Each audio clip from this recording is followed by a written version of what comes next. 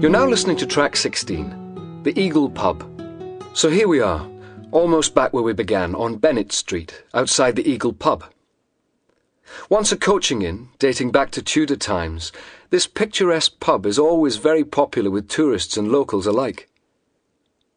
Just round the corner on Free School Lane is the old Cavendish Physics Laboratory, site of many groundbreaking scientific discoveries.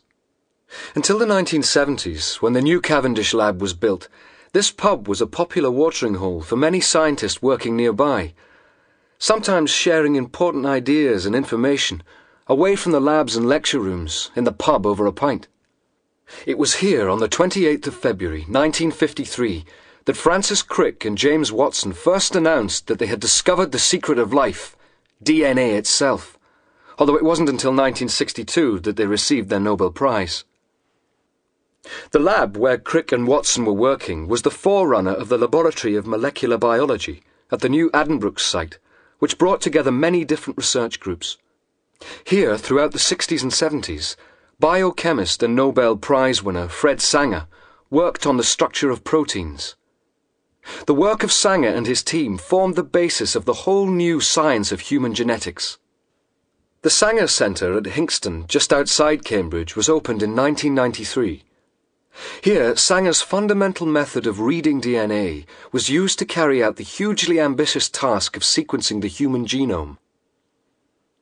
Here's Dr. Julian Parkhill, Director of Pathogen Genomics at the Centre. By sequencing the genome, we effectively read out the instruction manual, read out the program that drives the organism. It's written in the genome. The Human Genome Project has since been completed, and the data can now be applied in a variety of ways. So the genomic information is fundamental information, but all of the other things that you would like to do build upon that. Understanding the organism, developing new drugs, developing new vaccines are all based nowadays on genomic information. Dr. Parkhill's team is just one of many working closely together at the Sanger Centre, researching the links between genes and diseases such as diabetes, schizophrenia and cancer. Much good science is still done in the bar at conferences. That's a direct link, I think, to what Watson and Crick were doing. So, this brings us to the end of our tour of public health in Cambridge, with an optimistic look towards the future. I hope you've enjoyed your walk.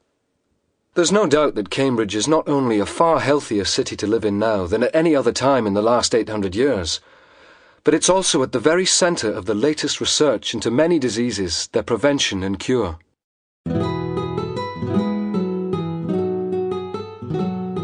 If you would like to know more about public health research at the Institute of Public Health in Cambridge, visit www.iph.cam.ac.uk. This walk was brought to you by the Institute of Public Health in the University of Cambridge.